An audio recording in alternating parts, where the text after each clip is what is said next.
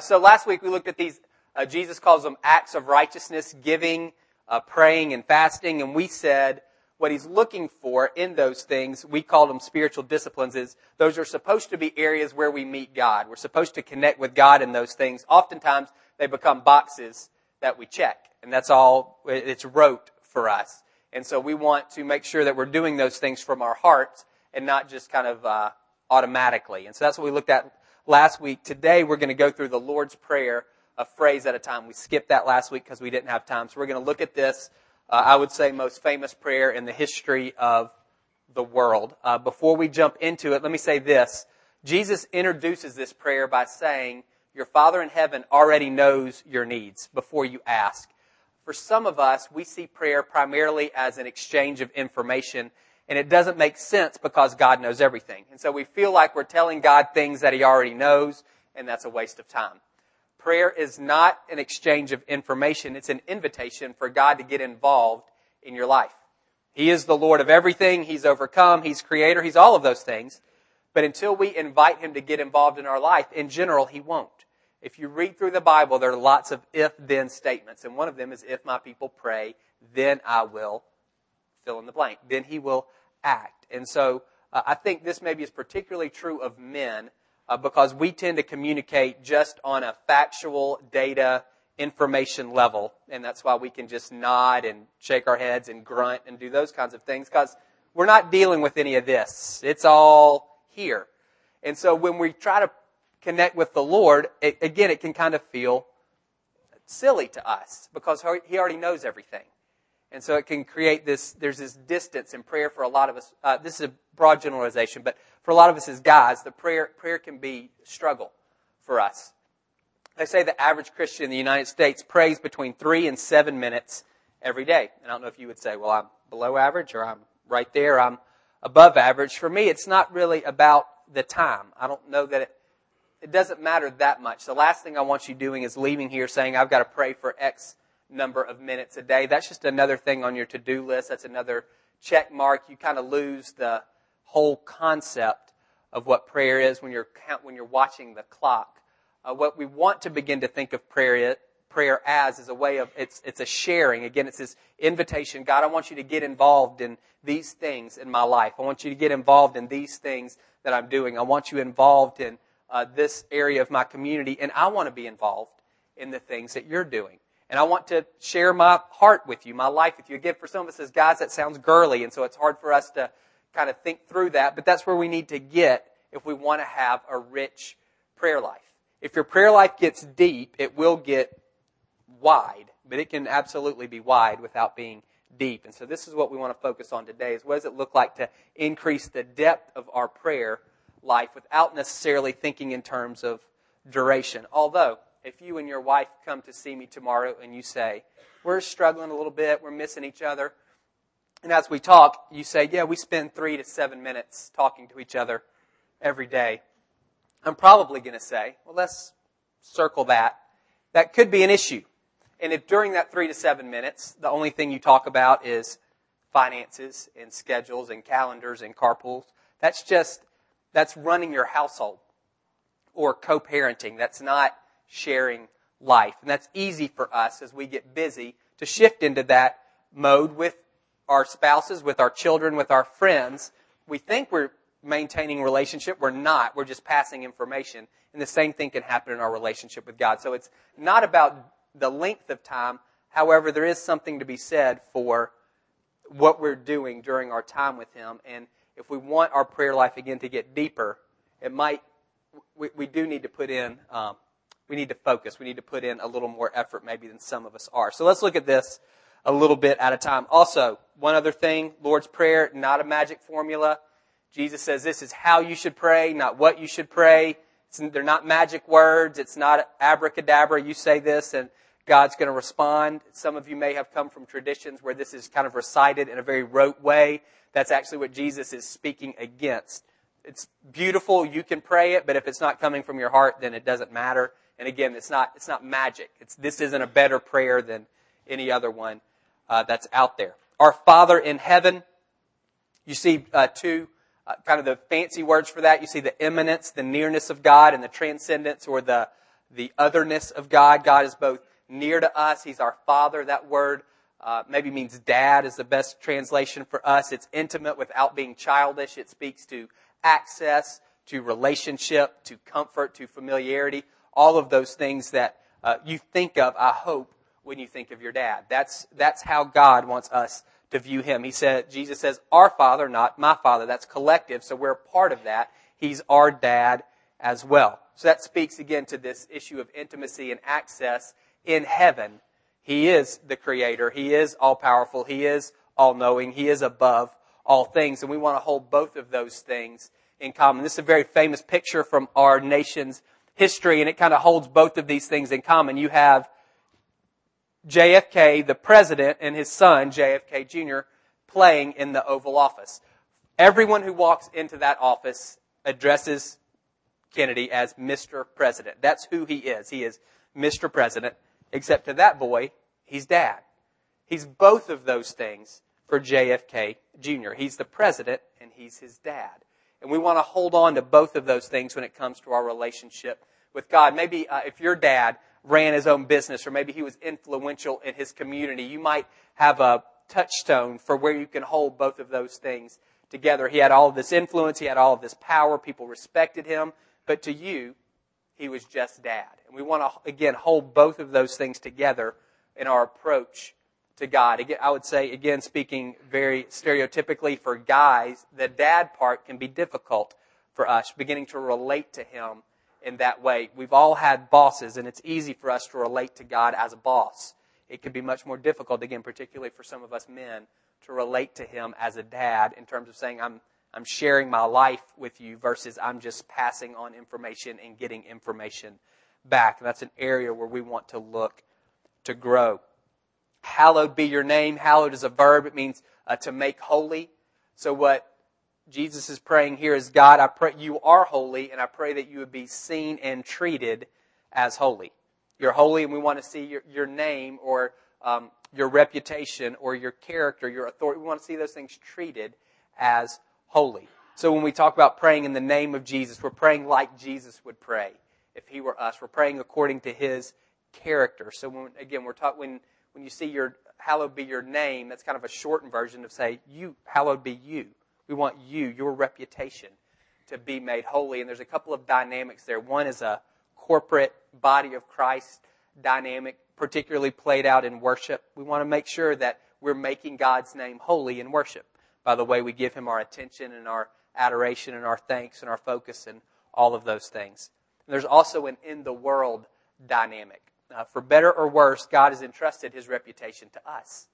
People draw conclusions about Him based on our behavior. People who say, I love Him and I serve Him, well, people are looking at you and then drawing conclusions about who He is. I was talking with some friends last night, and we were talking about youth sport parents and how many, a lot of what happens on the field does not hallow the name of Jesus at all. It doesn't. We lose our minds in those circumstances in a lot of ways. And that's where one of those times people draw those conclusions. Some of you have the little fish on the back of your car. Don't pass me going 90.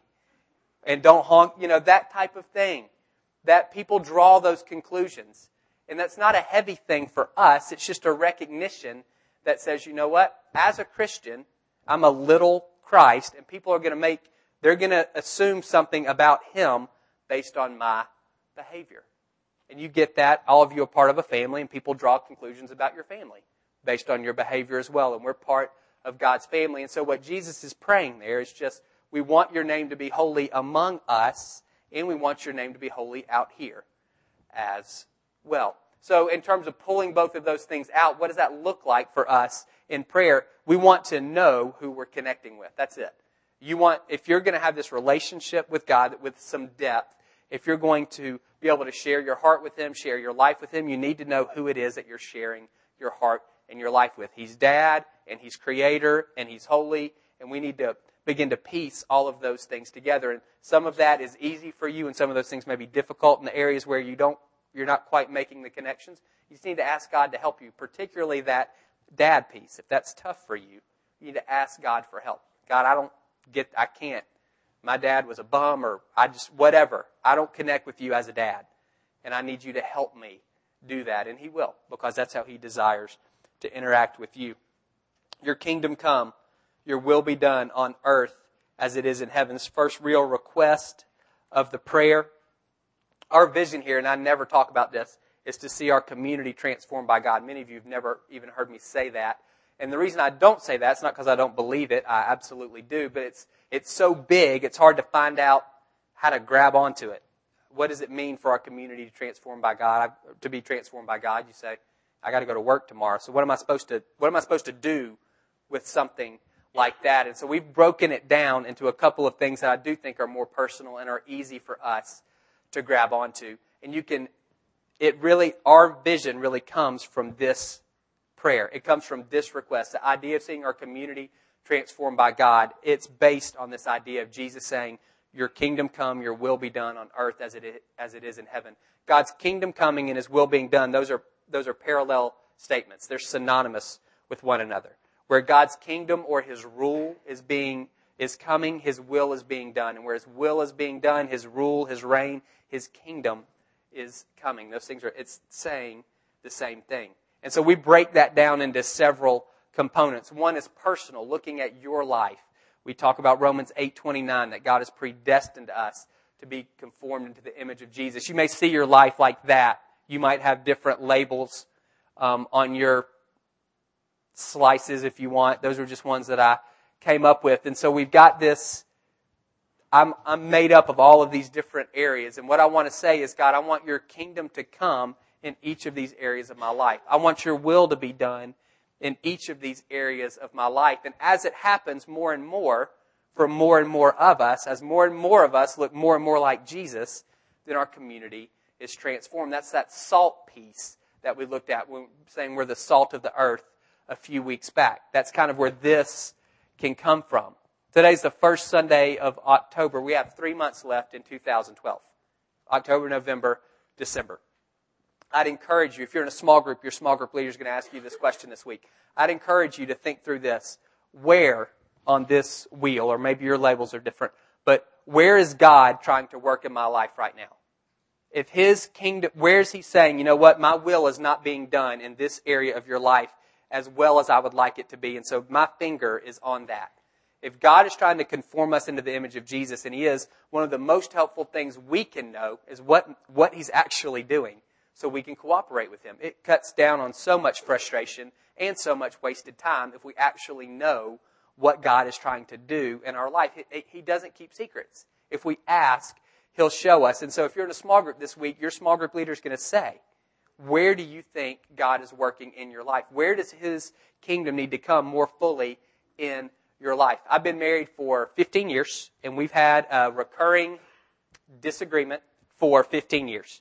And last Saturday, I think I finally heard her for the first time. She says I make plans without including her, which is true, on Fridays and Saturdays. Friday's my day off. So Friday, it's not like they're big plans. It's going to the gym or cutting the grass or whatever, but I haven't included her. And I just say, hey, this is what I'm doing.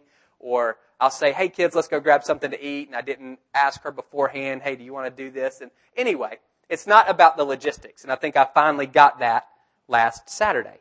She feels like I'm not considering her in what we're doing. Like she doesn't matter. I'm not seeing her. I'm just doing all these things and leaving her out. So she says, I feel like I'm a hostage sometimes. What are you going to do? And am I supposed to bend? Is that fair?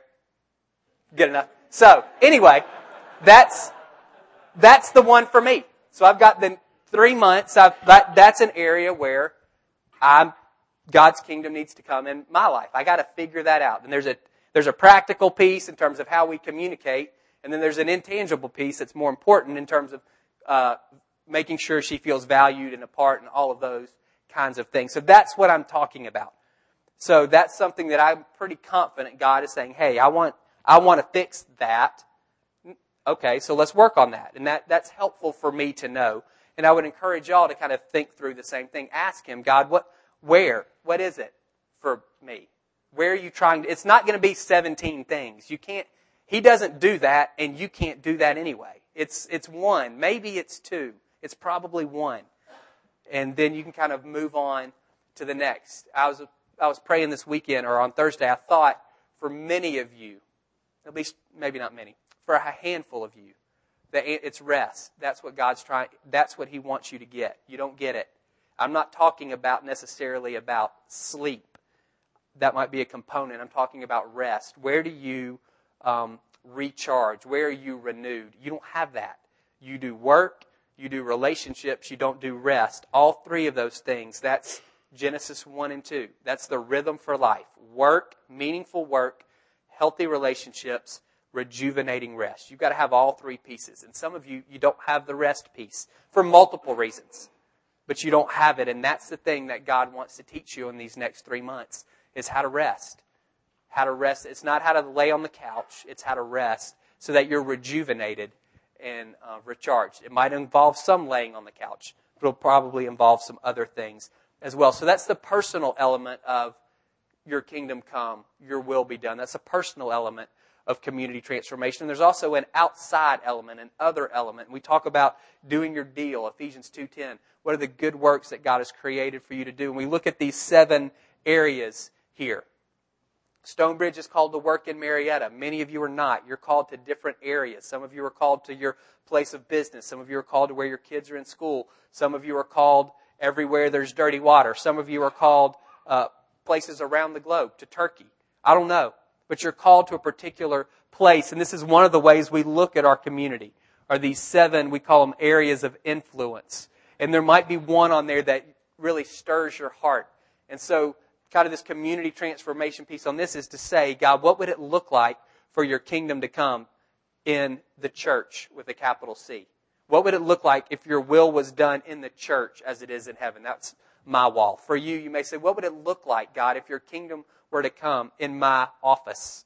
If your will were to be done in my field the way that it is in heaven? If your will were to be done in this school where my kids are as it is in heaven, and you're thinking my office is not Christian or my school is not Christian, all the better, because that's where His kingdom needs to come. And so you want to begin to ask Him those things. And so as we step back and talk about elements of prayer, how do I deepen my prayer life? You're inviting God not only into your personal life. God, I want your will to be done in my personal life in all of these different areas. You're inviting Him into the life where you engage with the world. God, I want your kingdom to come. I want your will to be done in these intersections as well. In this field that you've called me to work, I want your will to be done. And most of you, you already know stuff. You've been called to that field, and so you know a lot about it. And there's a lot of areas that you can probably very specifically invite God to get involved. And you can say, God, and ask Him, what would it look like for your will to be done here? And that shows you, hey, this might be what God's doing, and this is how I can cooperate with Him. Give us today our daily bread. Give us what we need today. Kind of the picture there is going back to the Israelites. They're in the desert. And every day they wake up and there's this stuff all over the ground, and it's manna, and that's what they eat. And they can't store it. If they try to get more than they need for their family for a day, it rots. The lesson, daily dependence upon God. We have to depend on Him every day. For most of us, I know most of you, you don't need to trust God for food because you have a refrigerator and you have a pantry and you have a checking account. We say the blessing and we mean it, but food for us is not an issue of faith. I'm not believing God for lunch. I can kind of take care of that on my own. And we can kind of do the chain back and, well, He does it. But for most of us, that's not an area where we feel like I'm believing God for food, or I'm believing God for clothes, or I'm believing God for electricity in my house. Most of us can kind of take care of those things. Some of us can't, and it becomes an issue of faith, and that's wonderful. Give us today our daily bread. But I think the step back for us is to say, what are the things I do need to depend upon Him for today? What are the things because I do have needs, and they might not be material needs. They might be intangible, and am I in touch enough with those things to say, God, I'm going to invite you into my area of neediness as well. I need you to get involved here. I was thinking during worship, for some of you, the area where you most need God is hope. You're in circumstances where you feel they're not good. And what you need from God is hope for today, and then you need more hope tomorrow for tomorrow, and you need hope on Tuesday for Tuesday, and your hope is not in changed circumstances. Colossians 1:27 says, Christ in us is the hope of glory. Your hope of glory is not getting a promotion. That's not the glory. Your hope of glory is not if everything works out relationally in this circumstance. Your hope of glory is not even your body being fixed. The hope of glory is Christ in you, and that is unchangeable. Circumstances come and go, and we want to believe with you and pray with you that those circumstances would change. But in the midst of that, we don't want to put our hope in changed circumstances. Our hope is in Jesus, and He never changes. And so some of you, that's what you need today. And that's where you need to invite God in. Some of you need clarity, and you need to invite God in. Some of you need healing, and you need to invite God into those things. And some people, I went to a guy, a city leader one time with some other pastors, and we said, hey, what can we pray for you about? And he said, hey, I learned a long time ago to never pray for myself. And I was like, what are you talking about? That's dumb. What do you mean you don't pray for yourself? Jesus prayed for Himself. He's God, and He prayed for Himself. Of course you pray for yourself. And you don't do this thing, well, I'm not suffering as much as the orphans in Africa. It doesn't matter. You need to bring your area of need to Him. Invite Him to get involved. If it seems trivial, that's probably more of a you thing than a Him thing. Just like as parents, those of you who are parents, you want your children to involve you in the areas of their neediness. And it doesn't matter if it's second grade stuff or 18-year-old stuff or 35-year-old stuff. You want to know because you're their parent. It's the same thing with God. He wants an invitation from us to get involved. So don't devalue, diminish the needs that you have. Bring those things to Him. Forgive us our debts as we have also forgiven our debtors. Skip down to verse 14. For if you forgive men when they sin against you, your heavenly Father will also forgive you. But if you don't forgive men their sins, your heavenly Father will not forgive your sins. I was reading that. At first, it's a bit scary. It sounds like God's putting conditions on grace, and that makes it not grace. That makes it something that we've earned. It's interesting to me that of every phrase here in this prayer, this is the one that gets expounded upon. Jesus doesn't explain, He doesn't expound upon any other phrase other than this whole idea of forgiveness. So it's important. This is kind of the way I think it plays out. You have two choices. You have one choice. There's an economy. You can live under the economy of God, which is grace. That is, I give people good things that they don't deserve. And mercy. That is, I withhold judgment that people do deserve. And that forgiveness falls under God's economy of grace. Or I can live under the economy of this world, which is fair. Which is, you get what you deserve. You pay people back. Eye for an eye. Retaliation. All of that kind of stuff falls under the economy of this world. And I have to choose which one I'm going to live in. They're mutually exclusive. And you're in one or you're in the other. You got American dollars. If you got pesos, you can't have both. And that's kind of what's going on here. There's one, you're in one or the other economy. And so, if Alex sins against me, then he owes me a debt. That's kind of that idea of debt. He owes me because he's hurt me in some way.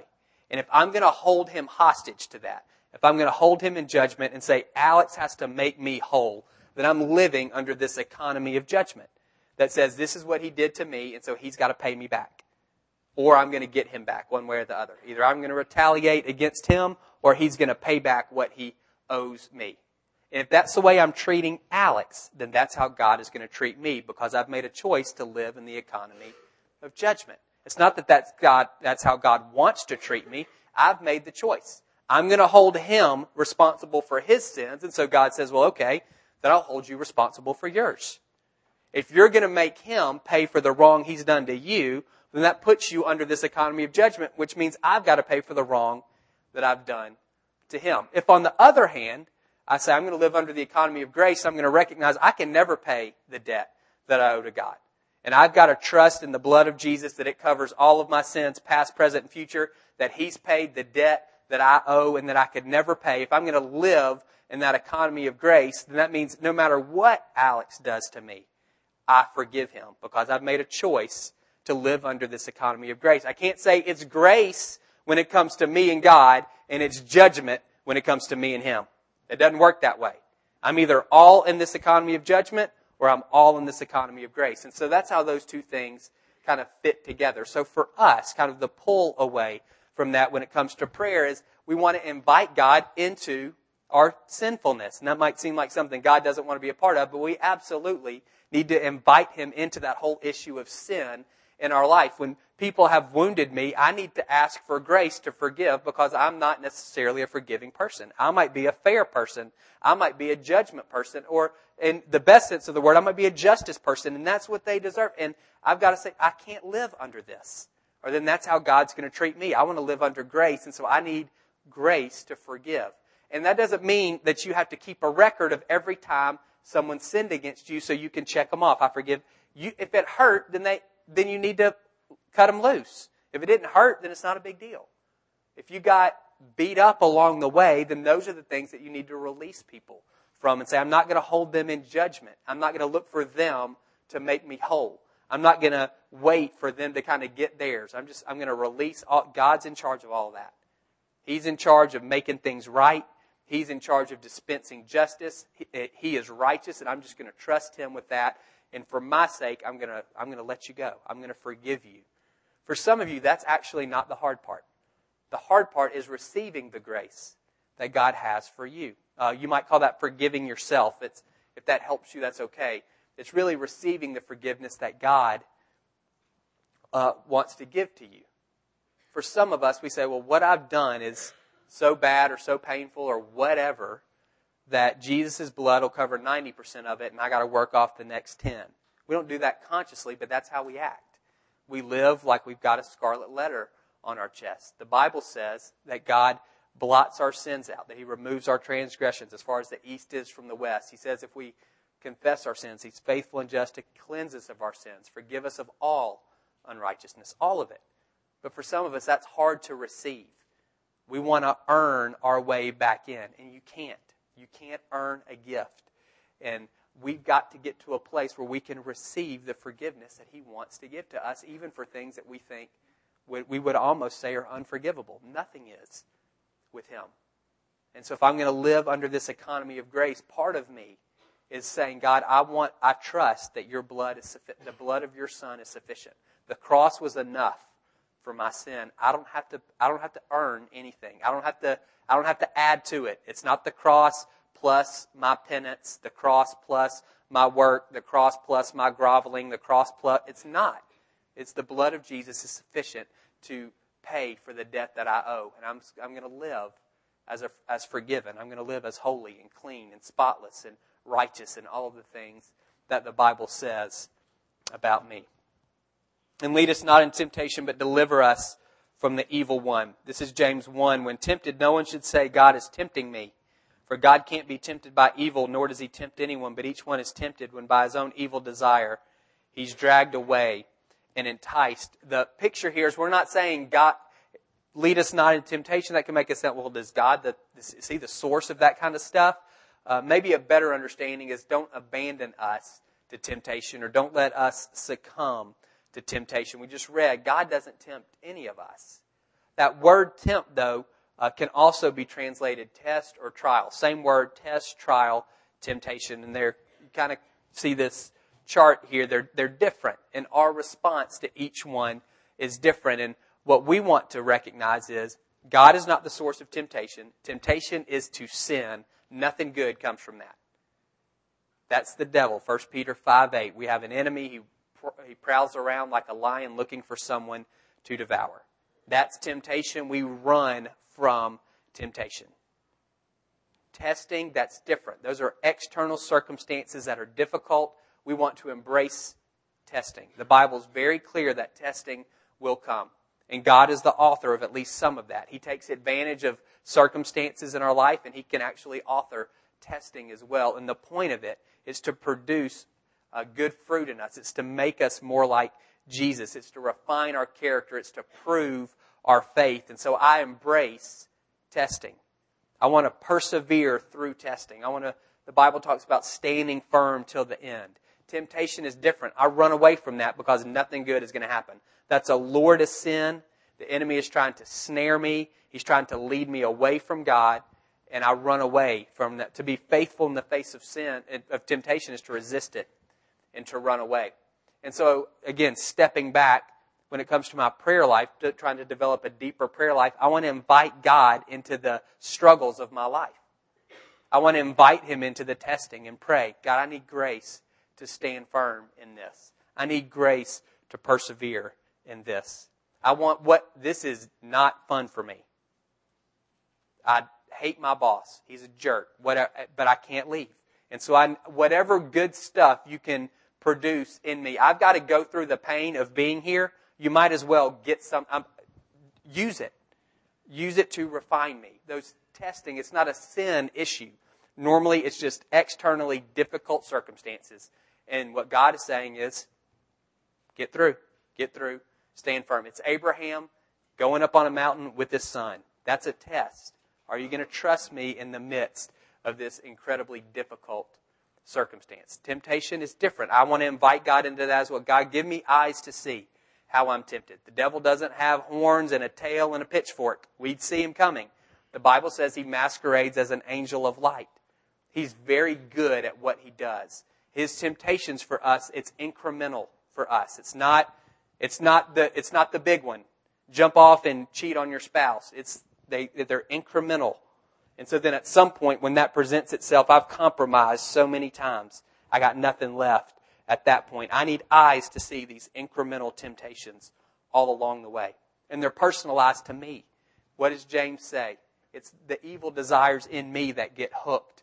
And so that's another area I'm saying, God, I need you to take care of that. I don't want there to be any handholds for the devil. When temptation comes, I don't want to be able to find a place to grab onto in me. So whatever it is in me that is tempted, I want you to give me eyes to see these temptations out here. And as you're making me aware of those, I want you fixing my heart as well, so that those things become much less alluring to me as I go. It's inviting God into those struggles in your life. So that's part of what it looks like to deepen your prayer life. Saying, I recognize the one who I'm engaging with. I'm not bringing him a list. For some of you, the best thing you can do in your prayer life is to stop with the list. Stop. All of those things will be fine. Your prayers are not holding those things up. They're not. So just rest. Some of you are in heavy leadership roles, and your prayer time is constantly praying about the things that you're leading. Just quit. Just say, God, I'm going to trust you enough that you're going to take care of this Bible study without me praying about it this week. Do it. It will be good for you. You recognize he's not saying, oh, you didn't pray for your kid today, so here comes the flu. That's not what he's doing at all. And some of us think that way. So, no. I'm inviting him into my life. Recognize he's my dad.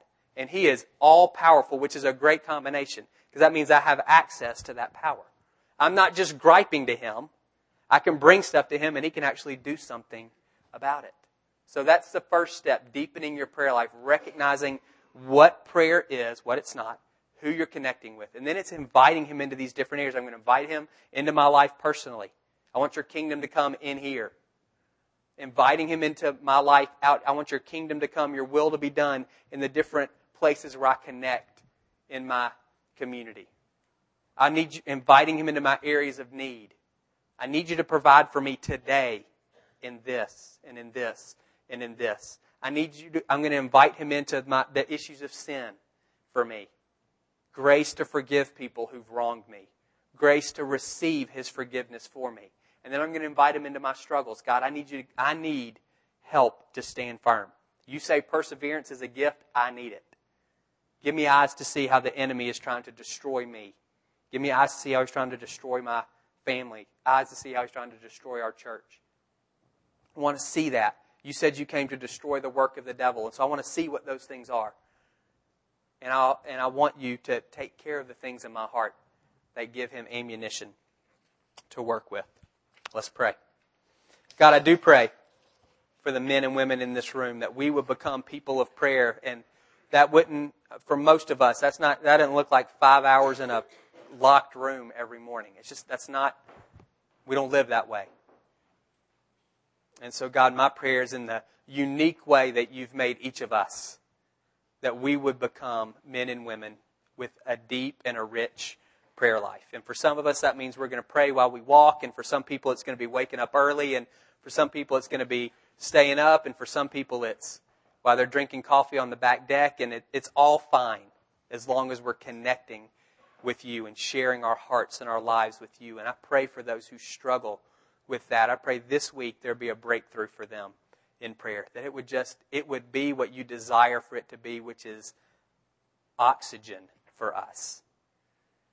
Just as much as we need food for our bodies, God, we need prayer to stay connected to you. And God, I pray that it would become a source of joy for us who have been burdened for a long time. God, I pray also for those who struggle with this idea of you as dad, and that you would begin to expose and remove the lies that have contributed to that and replace those things with the truth. Just in your gentle and clear way of doing that, Lord, I pray that you would do that in the hearts and the minds of the men and women in this room, that we would approach you the way you desire to be approached, which is Father. In Jesus' name, amen. We're going to close with one song of worship and ministry. We'll have ministry teams here up in the corners. We'll pray with you about anything that you have going on. If anything that I shared kind of stirred something in you, specifically for me, it's this hope piece. If you're wrestling in the area of hope and hopelessness, we would love the chance to pray. We'll absolutely pray that your circumstances would change. We also want to pray that your hope would be firmly rooted in Jesus and not in your circumstances. So you can stand, and Bo will dismiss us after this song.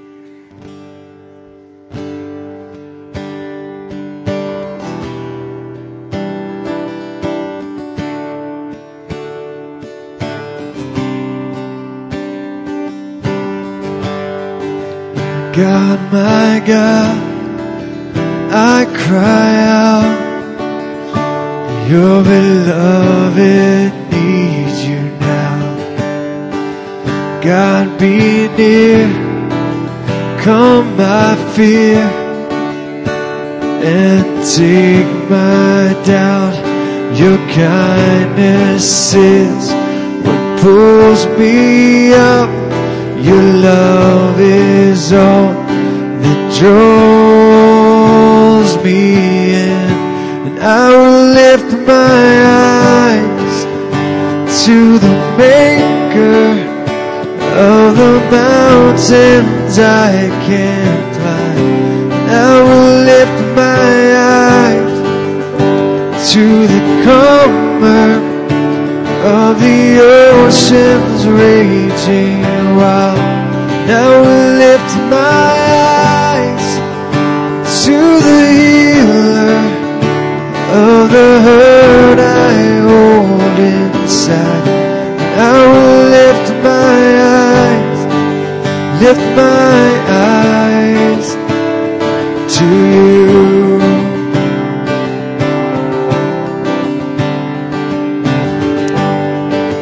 God, my God, let mercy sing her melody over me. God, right here, all I bring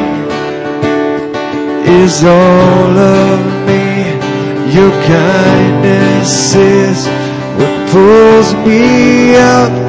Your love is all that draws me in, and I will lift my eyes to the Maker of the mountains I can't climb, and I will lift my eyes to the calmer of the oceans raging wild, and I will lift my to the healer of the hurt I hold inside. I will lift my eyes to you. Sing that again. I will lift my eyes to the Maker of the mountains I can't climb. I will lift calmer of the oceans raging wild. And I will lift my eyes to the healer of the hurt I hold inside. I will lift my eyes, lift my